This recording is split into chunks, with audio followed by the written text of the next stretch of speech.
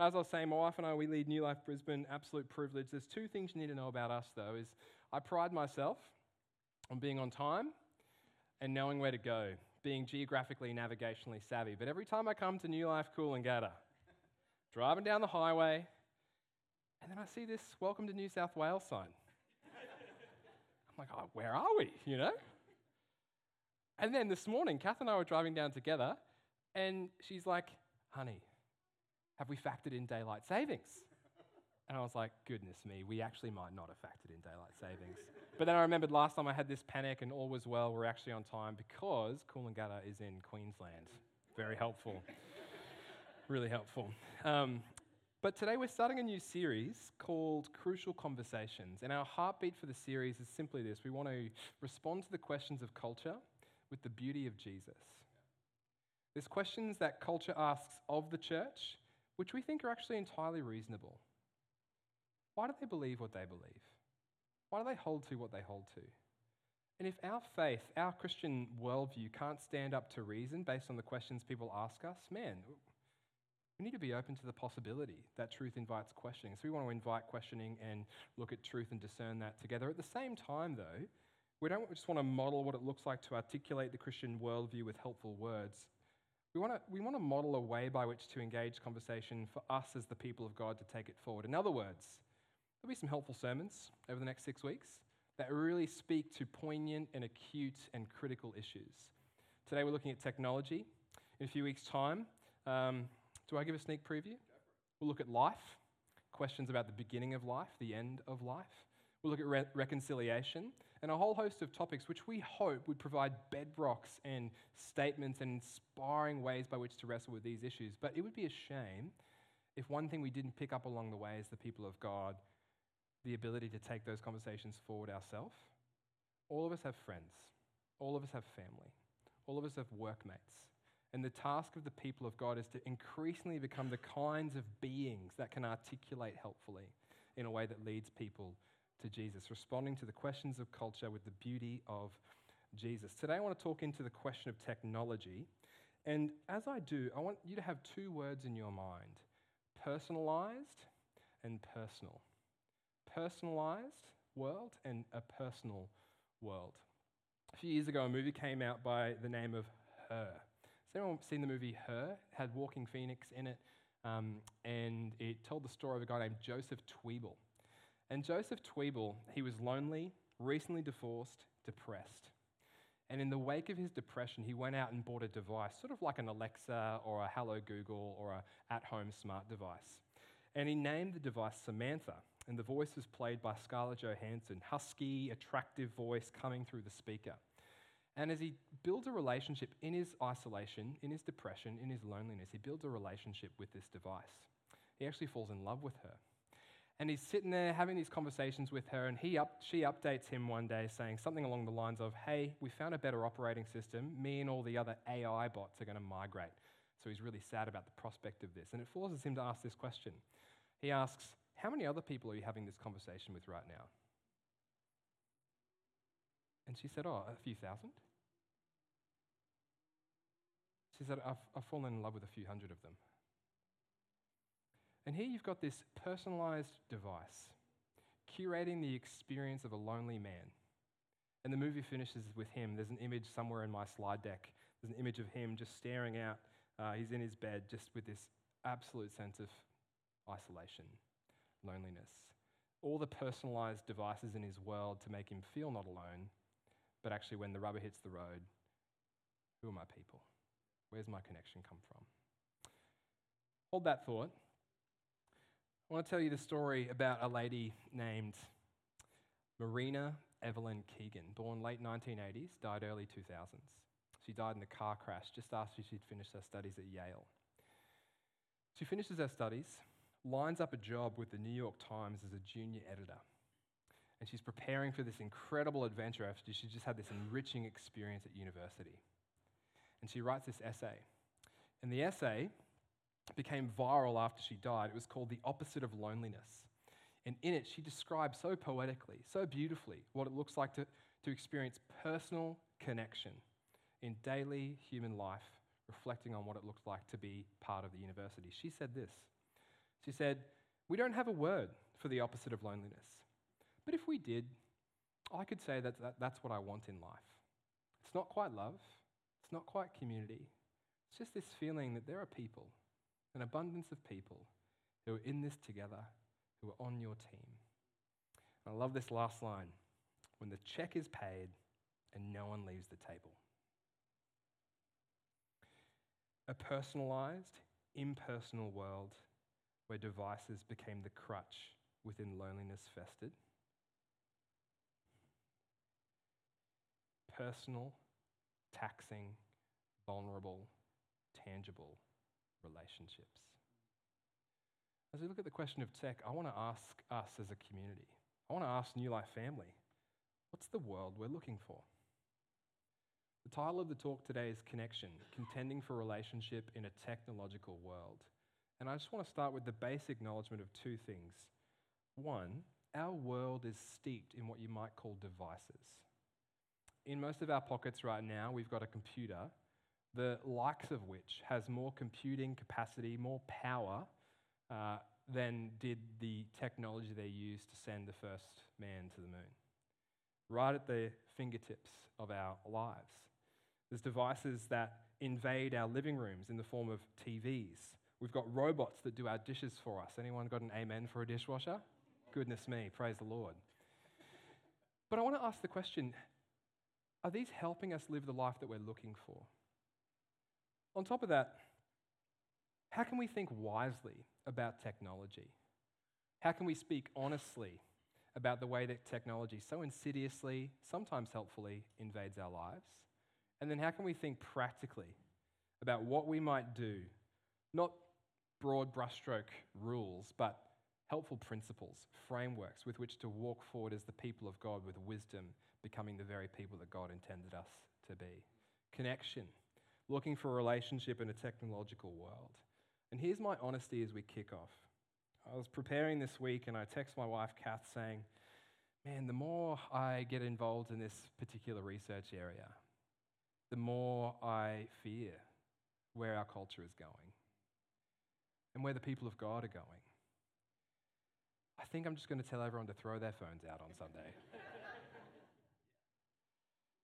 And some of you actually might feel challenged to do that. I hope you don't take that as a blanket rule from which you just insert it into your life. That's going to be so unhelpful. There's people in the room this morning who actually their job requires the use of technology. You might be a coder, you might work for Google, I don't know. And there's something wonderful about what you do, and I want to speak in such a way that you feel absolutely free to do what you do and excited to do what you do. There might be someone in here, there's definitely a New Life Brisbane, someone whose full-time job is as a YouTuber, which is this new phenomenon that a lot of young people want to become these days. Full-time filming videos of themselves for the sake of showing people and getting a following and amassing money because of the adverts that you put through the deck. And that could be your story. Then there's some of us here who intuit kind of where I'm going. And you're like, man, I just want someone to speak into how I can live wisely with this device in my pocket. What's the life we're looking for? An impersonal, personalized world? Or a personal world? One where you grow in your capacity to love with a group of people who grow in their capacity to love, the result of which is you finish dinner and no one leaves because you've learned what it looks like to communicate, to commune, to enjoy one another. And so to do that, I want to look at a text, and this is one of the most important Jewish texts in the Old Testament. This is, in a sense, what you might call the John 3:16 of the biblical writers. It's Deuteronomy 6, verse 5 and onwards. It's called the Shema, which is the Hebrew word for hear. And it's this clarion call to the people of God. They've just been liberated from Egypt. They've now come out, they've wandered the desert, and they get the law repeated to them for a second time, just so God can be sure that they've heard and will enact what he wants them to experience. And he says, funneling it all down, these words, "Hear, O Israel, the Lord our God, the Lord is one. Love the Lord your God with all your heart and with all your soul and with all your strengths. These commandments that I give you today are to be on your hearts. Impress them on your children. Talk about them when you sit at home and when you walk along the road. When you lie down and when you get up, tie them as symbols on your hands and bind them on your foreheads. Write them on the door frames of your houses and on your gates. The central command of the Old Testament: love the Lord your God with all your heart, with all your soul, with all your strength. The rabbis, they started to debate, how do you sum up the Old Testament? And most of them would say, oh, actually, I think this is it, Deuteronomy 6:5, love the Lord your God with all your heart, soul, and strength. But in the first century, this rock star rabbi named Jesus of Nazareth, he comes along, and some religious teachers ask him the same question. Hey, what's your interpretation for how we sum up the whole Old Testament? Like, if you were to sum it up really helpfully, what would you say? No surprise, he says a similar thing to all the other rabbis, but with two additions. Let me read Mark 12. Jesus says this. One of the teachers, verse 28, and then 30 to 31 will be on the screen behind me. One of the teachers of the law came and heard them debating. Noticing that Jesus had given them a good answer, he asked him, of all the commandments, which is the most important one? Jesus isn't surprised by this question. He'd get it all the time as a local rabbi. The most important one, answered Jesus, is this. Hear, O Israel, the Lord our God, the Lord is one. Love the Lord your God with all your heart and with all your soul. And here's the addition, with all your mind and with all your strength. Second addition, Jesus said, love your neighbor as yourself. There is no commandment greater than these. Here's the question I want to ask. Does this not give us a picture of what it means to be human? And therefore give us some train tracks through which to think about who we might be becoming and what God ultimately wants us to become. Because here's what I think God wants us to become. People who grow in our capacity to love. Love the Lord our God with all our heart, soul, mind, and strength, and love our neighbors as ourselves. Let me put it like this. You might be here, you might have no Christian framework, no background in the church at all, but here's what I want to say to you. You intuit this to be true. You are a heart. You have desires. You have passions. You have this drive within you that sometimes is hard to explain. It might be for another human, might be for a picture of the good life, might be for a particular worldview, but you have this drive, this passion, you're a heart. But you're also a soul. There's this interior part to you. You might say it's clearly not material, but maybe it animates the material in this way that sort of makes it visible sometimes. But this immaterial part to yourself, this interior part, which some people see, but you definitely feel. It's hard to describe, but you are a soul. There's something about you that's different from just flesh and blood. There's more to you than meets the eye. There's more to the eye than you as meat. You are strength. Let me do mind first. You're a mind. You've got this capacity to reflect, to think, to reason, to rationalize. And you are strength.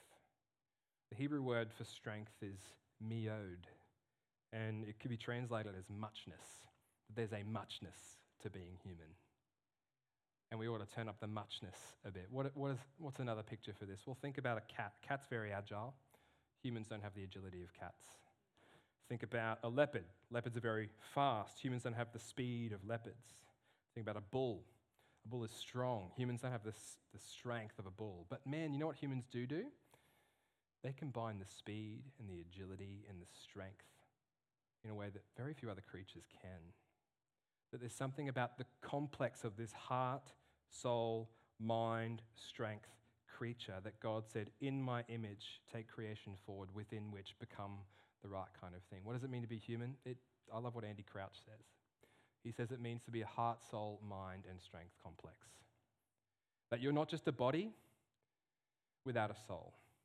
And you're not a soul as if that's the most important thing about you. You are all of these things together, integrated wholes, embodied souls, all together for the glory of God in a way that makes you more than the sum of these parts. You're a heart, soul, mind complex. And here's the takeaway then. Two things. Nothing can take that away from you. And God's vision for your life is that you develop those. You take these capacities forward and you would grow and you would become. Some people might sit here and think, that doesn't sound very Christian, sounds very human. Yeah. This is the biblical vision of what it means to be human, to to take these God-given capacities and through imaging our creative Heavenly Father, become the right kinds of people for ourselves, for the world, and the glory of God. And within this vision, it becomes a lot more easier to talk about tech in general, but then very scary ways. Because you learn something.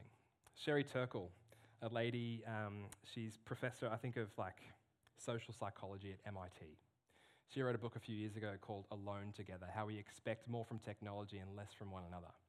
Really scary book title.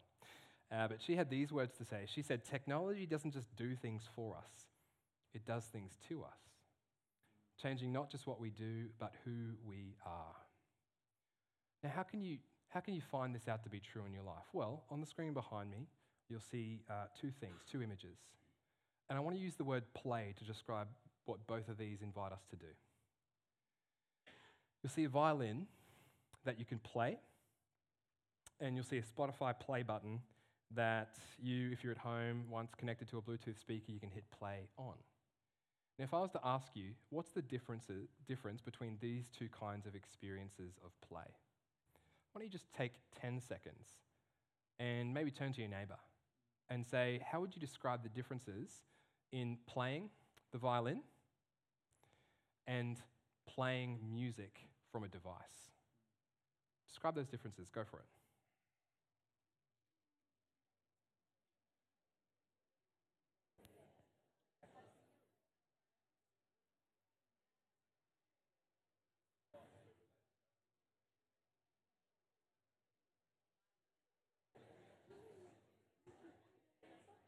Wonderful. I'd love to hear from the floor, actually. So is anyone brave enough just to shout out some of the differences? Just raise your hand and I will select you and go for it. Oh, wonderful. I see someone being voluntold, because of which I'm going to volunteer you, my friend.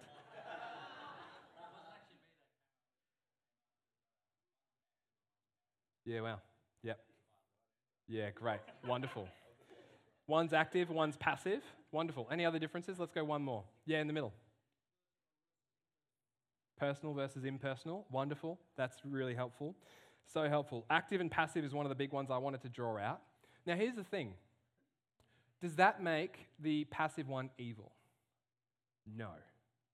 In fact, here's what you would say. If human beings are designed with a heart, soul, mind, strength complex to take creation forward, then wouldn't you say that the device that gives us music at a push-button play, isn't that a wonderful expression of the God-given capacity we have to make beautiful things and be creative in this world?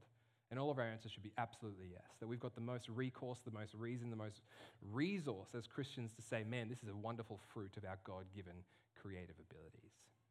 But there's a paradox in technology. And the paradox is simply this. Again, Andy Crouch says it. Before I move on, let me just reference two books that, if you want to take any thought forward, whether you're a parent or you're a young adult or you're thinking through tech for your own life, I couldn't recommend Andy Crouch more highly. I've tried not to just preach his words verbatim, and if you listen to his stuff, you can make the call on that. But these two books are incredible. The TechWise Family and The Life That We're Looking For, Reclaiming Relationship in a Technological World.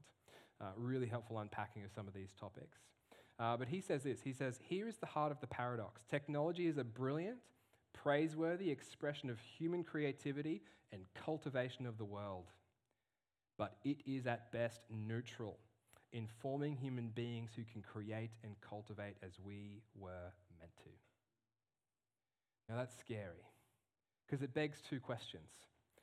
How am I engaging in technology, whether that be, and everything counts as technology. Literally, an advance in being human is technology, like the wheel was technology back when it came on the scene, right? But think through more modern devices, things that happened at the turn of the industrial age, the 19th century, after which you've got the introduction of electricity across the globe, and now we've got devices all steeping around our house, that kind of thing. How am I engaging in technology in a way that might deform me as a person, as a human being, as a follower of Jesus? But then two, what are some ways that I can partner with God to take creation forward, because of which technology will be a part of that? I'll give you an example. There's a guy in our small group, and he's a coder. And I heard him and another guy in our small group, both of who work in IT, talking about code the other night. It's just so cool to hear them talking with such excitement about how there's this language that I will never understand. but just this delight they had in the job and the role that they had and how they can take that forward. Or think of modern medicine.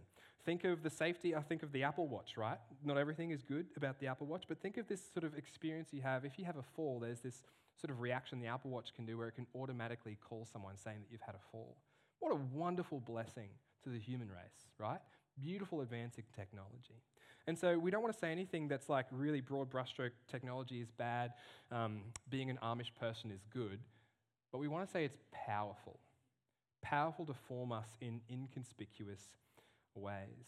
Let me just unpack some of those ways really briefly. Scholars have noted, there's a guy named Wolfgang Schuler, who in 2016 as a Cambridge academic, he actually noted that he did some research into addiction. And he noted the addiction cycle where if you're given a reward that's unpredictable, it sets off the dopamine reward system in the human brain, because of which that activity becomes more addictive.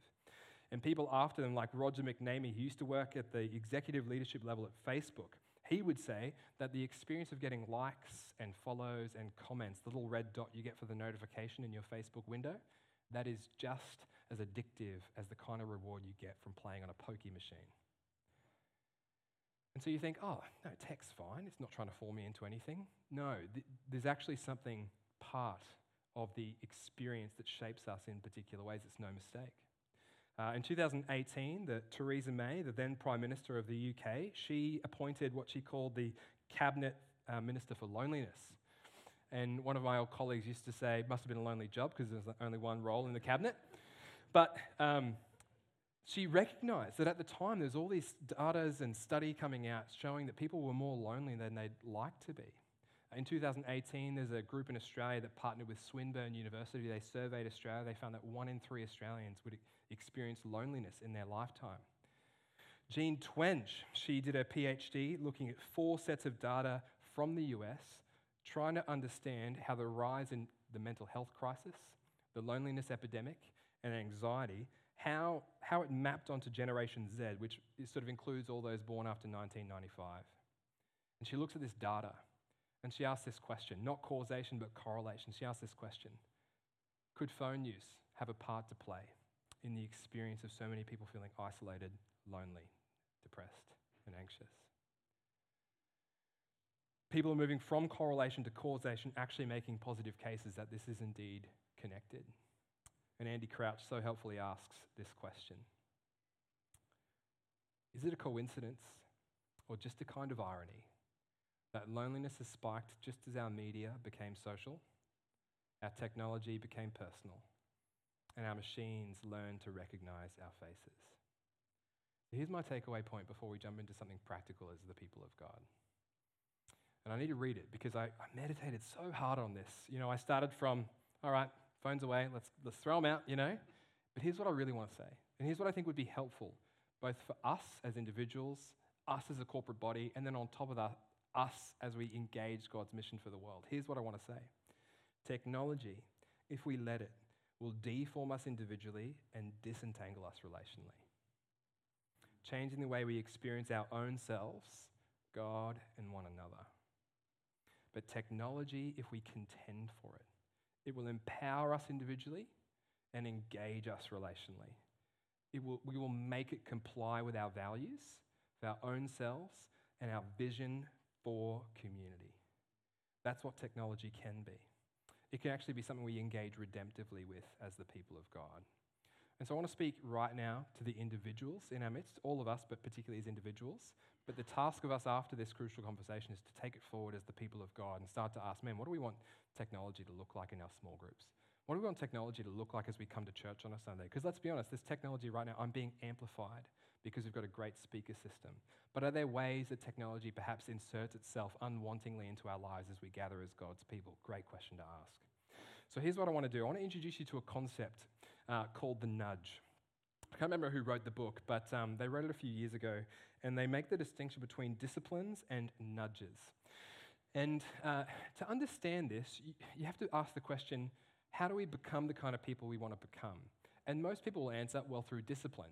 So say you're training for, a big race. I was chatting with Georgie outside before. She's training for a big ride coming up. So how does she become the kind of person who can do the ride she wants to do? And the answer is she trains. She acknowledges where her limits are at in terms of her ability and her capacity, and then she puts herself under increasing strain and load so she can elevate and push up the capacity that she's got, change her limits through discipline.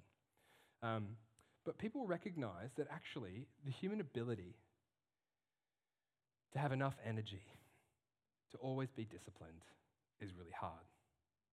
Let me ask you a question. New Year's comes around, got all these resolutions, because of which you need to be disciplined. Who nails their resolutions with their discipline every year? Not me, right? I get tired. And so psychologists have realized that we actually need other things in our environment to encourage us from the outside in to become the kinds of people that our disciplines are pointing us toward, and they talk about nudges. A nudge is something you insert in your environment, external circumstances, that tilts you in the way of making the decision towards your discipline. What do I mean? Okay, so let's say I want to get fit and I want to be able to run 10Ks. So I go through the discipline of training every single day for this 10K run. But man, I'm tired and I've got decision fatigue and I've got discipline fatigue, and so I really struggle. How do I make it easier for me to train for this 10K run? Well, what I do is, the night before, I go to bed, get my shoes out, get my socks out, get my shorts out, my shirt out, get my Garmin charged, and I get myself ready so that way when I wake up, all my stuff's there. It's so much easier for me to go for a run. I nudge myself through my external environment in the direction of what I want to become. Disciplines aren't enough. Nudges are what tilt us in the direction we want to go. Here's the crazy thing. People who design technology, particularly personal devices, know this. So think about notifications on your phone. That is a nudge. It's something not from inside you, but outside of you that interrupts you and makes one decision, which is to give your attention to the device, the most prized thing you can give over, makes that decision a lot easier. But it's not just notifications. It's actually the presence of your phone in general. The fact that it's in your pocket is a nudge towards it being easy to grab, easy to find yourself involved. Let me ask you this question. Have you ever just lost track of time scrolling on your phone? Now, I think most of us will have had that experience. And I don't want to even say it's disorientating. It just feels normal, right? It's like it doesn't even feel strange. It's just you lose track of time. That's designed. And it's not to say it's evil. It's to call a spade and ask, what are we longing for? You know, who do we want to become? The danger of technology is it can so easily dull the capacities God wants to grow, disentangling us from one another. And so what are some nudges we can implement? What are some disciplines we can put in place? And as I share this, think of these not as rules to recycle and parrot into your own life. Think of these as catalytic moments to cause you to reflect on who you want to become, growing in your capacity to love and be loved, know and be known. So here's one suggestion. First is take an audit of your micro practices. What do I mean? An audit is just a cross-sectional reflection on all the things in your life that tilt you in a certain direction. A lot of people will say, when they're asking, who do I be in life? They'll start talking about all the big things they do. So they'll talk about their job or their relationships or the place that they live. But actually, they're not the things that form us typically. Typically, the things that form us are all the micro things we do in between all the big things. I'll give you an example. What do you do when you finish small group and you get home, or maybe you're at home because you lead the small group, everyone's gone, and you're on the couch? What do you do? And one of mine and my wife's bad habits is we just get on our phone. I love watching small cooking videos on YouTube. They're wonderful. Just going to put that out there. You're not alone. But time just flies by. I'm like, all right, awesome. Check out the way you cook this steak. This is awesome crust on this steak. Check it out, Kath. But what do you do? Or what do you do when you've just finished a night out and you get into the car, and what do you reach for? Or take it away from, particularly phones and devices. Think about the TV or, the streaming service that all of us have a subscription to. How many nights a week? And now, here's the crazy thing. It's unhelpfully relative, right? Like if you were to say, 3 nights, it's really bad. You actually can't quantify it that way. Because there's this way in which the beautiful ancient tradition of the Jews, renewed in the life of Jesus, our Lord and Savior, it actually meets us as individuals where we're at and just says, what's the next step for you as you become who I've called you to be? But what are your micro practices, the things you do between the big things that take up your life? Second, shape space for creativity. So much of our space in life is shaped for consumption, where we just exploit the good technology other humans have made. But for centuries, man, people would shape their spaces around ways to cultivate whether relationship with one another or creativity within themselves. Give you an example, the old school thing at the center of a home, we'd say usually, most of us would want to say it's the kitchen, but I think usually it's the lounge room. But in days gone by, it was the fireplace. Now, to make a fire, you actually need to develop your capacities to chop wood, to think about when you want to set it up. You know, you've actually got to develop something within your personhood to craft this beautiful thing. But now we just couch potato, and on one level, it's fine, right? It's actually okay to watch. Kath and I love movies. We watch a good movie once or twice a week, and we froth it. But man, can you shape the space that you inhabit most to reward you for creativity rather than consumption? And imagine, here's the cool part, imagine the person you'll be in 5, 10 years. You'll enjoy reading, which feels like such a distant memory for our culture at the moment. You'll feel present with yourself and your spouse. Third, structure time for work and rest. One Jewish rabbi, a modern rabbi, said it so helpfully. He said, God's architecture is time.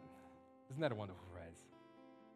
And he's invited us through Sabbath, resting, and work, engaging, to inhabit this wonderful roller coaster rhythm of inhale, exhale, And this is particularly prevalent with devices. And so Andy Crouch has got this wonderful principle. He says, 1 hour a day, 1 day a week, 1 week a year. We're going to turn off our devices. Just a fun question. I remember recently I was reflecting on the fact that the dull green glow of my laptop has never been off, that I've never shut down my laptop, or like intentionally turned off my phone. I just put it to silent. That's interesting. Like when you think about it, that's just interesting and worth reflecting on. It's there, able to interrupt the wonderful relationships God's got for me personally right in front of me. So how can you structure time for work and rest? Keep the bedroom sacred would be the fourth one. Kath and I, a few years ago, we bought an alarm clock. It's super ugly, but it does the job. And we charge our phones outside of our bedroom. And this is not me saying I'm high and mighty or whatever. I still watch YouTube cooking videos every night, froth it. But we realize there's a sacred thing in sleep. And there's something super holy about waking up and just, oh Lord, thank you. Thank you for this day. Just taking a moment. What would it look like to keep the bedroom sacred? Fifth, engage devices with a specific purpose. I'm coming to a close here, I promise. You ever found yourself jumping on your phone because you promised a friend that's right next to you, oh, I'll get you that detail or that contact phone number or whatever, and then you find yourself jumping on there and being like, oh, what was I going to do? And I would just say, having done a bit of the study, it's like that's super intentional from the device designers. And that's great. What a wonderful product the iPhone is. But at the same time, how could you be intentional? I'm going on social media because I need to update this. I need to get that information for that church event. Then I'm done. And I'm going to go for a walk. Again, this is going to be oppressive if it's just a rule you obey. But if this is something you use in small and ever-increasing ways to become the person you're convinced Jesus wants you to become, you'll find this liberating. The power is back in your hands to become the follower of Jesus that he's called you to become. So how can you engage devices with intentionality? And lastly, chase awe and wonder. There's this practice that's been talked about. It's come out of Japan. It's called forest bathing. Now, there might be some spiritual things that are bad about. I have no idea. I haven't done that much research into it, but it's called Shinrin Yoku. And literally, it's taken the world by storm. People that live in big cityscapes, they're just like talking about forest bathing, how it can restore our heart and restore our wonder and totally tap into this spiritual, precognitive base of being human. And I just want to say, man, the Psalms had it first. The Psalmist says, the heavens declare the glory of God, the skies proclaim the work of his hands. Day after day they pour forth speech, night after night they reveal knowledge. And here's the question I'd ask. When was the last time you chased awe and wonder? You just let God meet you in the beauty of his creation. Technology is this wonderful gift that expresses the capacities humans have cultivated. But if so much of our life is insulated by it, particularly by handheld devices and social media, then we find ourselves as dulling those capacities God's invited us to cultivate. And here's the question. What life are we looking for? Can I invite us to stand as I invite us to respond?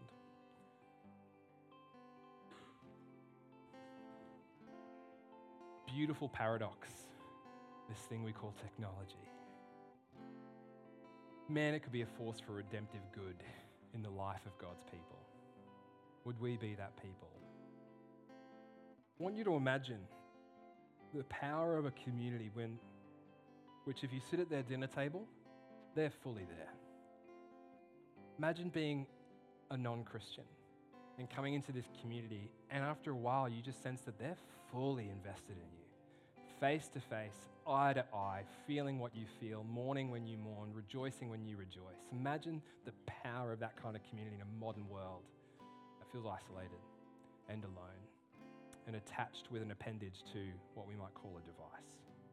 Imagine the peace you've got in your own heart as you take these distractions that so easily insulate our lives and you just create margin and space for what is first boredom, welcome back, but then presence with God. Imagine the way God might speak to you in that space, change your life, interrupt you and put you on a different path. Imagine the way you'd be able to celebrate rather than compare what God's doing in the lives of others. In other words, imagine the people we'd become if we contended for relationship in a technological world. Why? Connection. On one level, you'd hear this and you'd say, oh, I could probably do that by myself. That sounds great. You don't need to be a Christian to implement any of what I'm saying. And on one level, that's kind of true in terms of the base level material ideas of what I'm talking about. But here's what Christians believe, that we actually are hopeless at becoming the people God's called us to be without the influence and power of the Holy Spirit. And two, we've actually got the most reason in following Jesus to become these kinds of people because Jesus modeled perfectly what it looks like to be connected with God and with others. And so maybe you're sitting here today and you're thinking, oh, maybe I want to implement some of this stuff. And I just want to say, and you're not a Christian, I want to say, awesome, but don't be fooled. This stuff would just prolong our earthly life rather than promise us heaven after it and heaven now in and through it, through the power and presence of God. And so all I want to say is, man, let's get good at connecting with one another, but have you connected with God?